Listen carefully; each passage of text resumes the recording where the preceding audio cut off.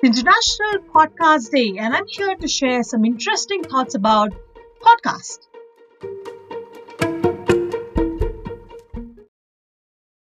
We have always been glued to an entertainment source, be it radio, be it visual form, cassettes, CD of content, so on and so forth.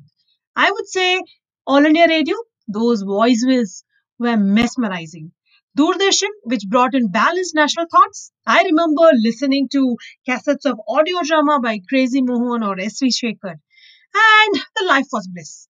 Then came the WW revolution, internet rates and downloadable content, and wow, those days were different. Those days were amazing. But we have never stopped romancing with audio, have we? Audio has always been an integral part of our life. But late 90s and 2000s changed the way we began to hear, to listen.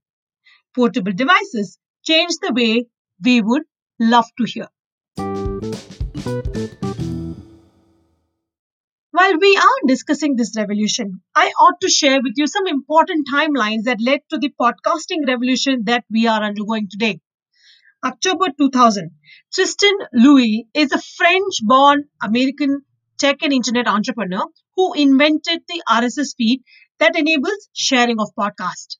In 2004, MTV video jockeys Adam Curry and software developer Dave Viner officially invented the podcast.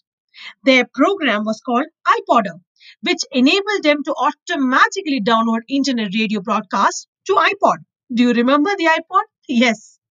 But the name podcast was christened by journalist Ben Hammersley, a journo from the Guardian newspaper.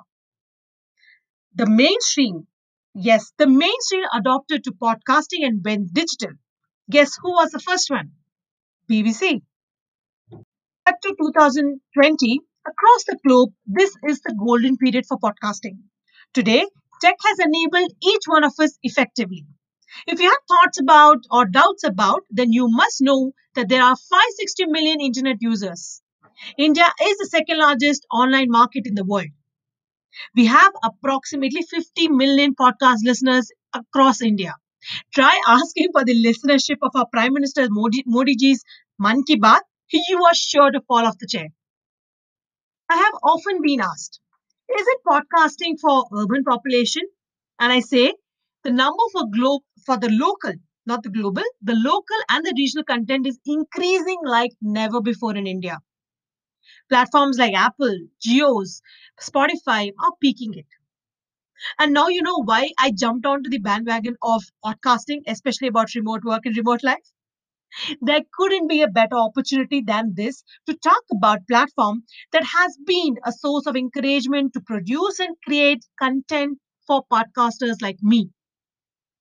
And before we move further, I want to give a shout out to some really interesting platforms who have encouraged regional and local content.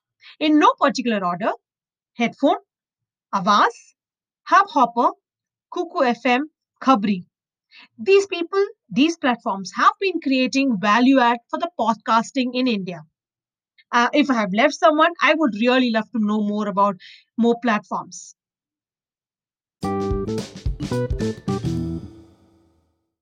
I also want to thank and share with you the opportunity that I got to share with this particular event.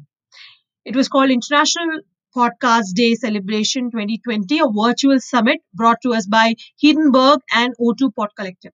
What great sessions! Got to know some really big names and interesting facts about the podcasting as a culture, podcasting as a future.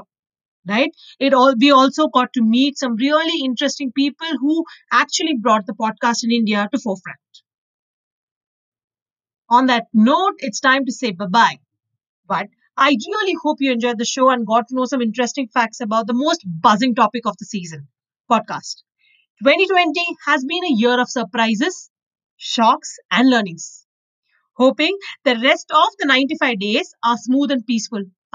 Are you sitting and counting how many days are left? Yes, approximately 95 days. Yes, we are almost there. Ciao. Goodbye for now. And don't forget to keep tuning in to Remote Chatter.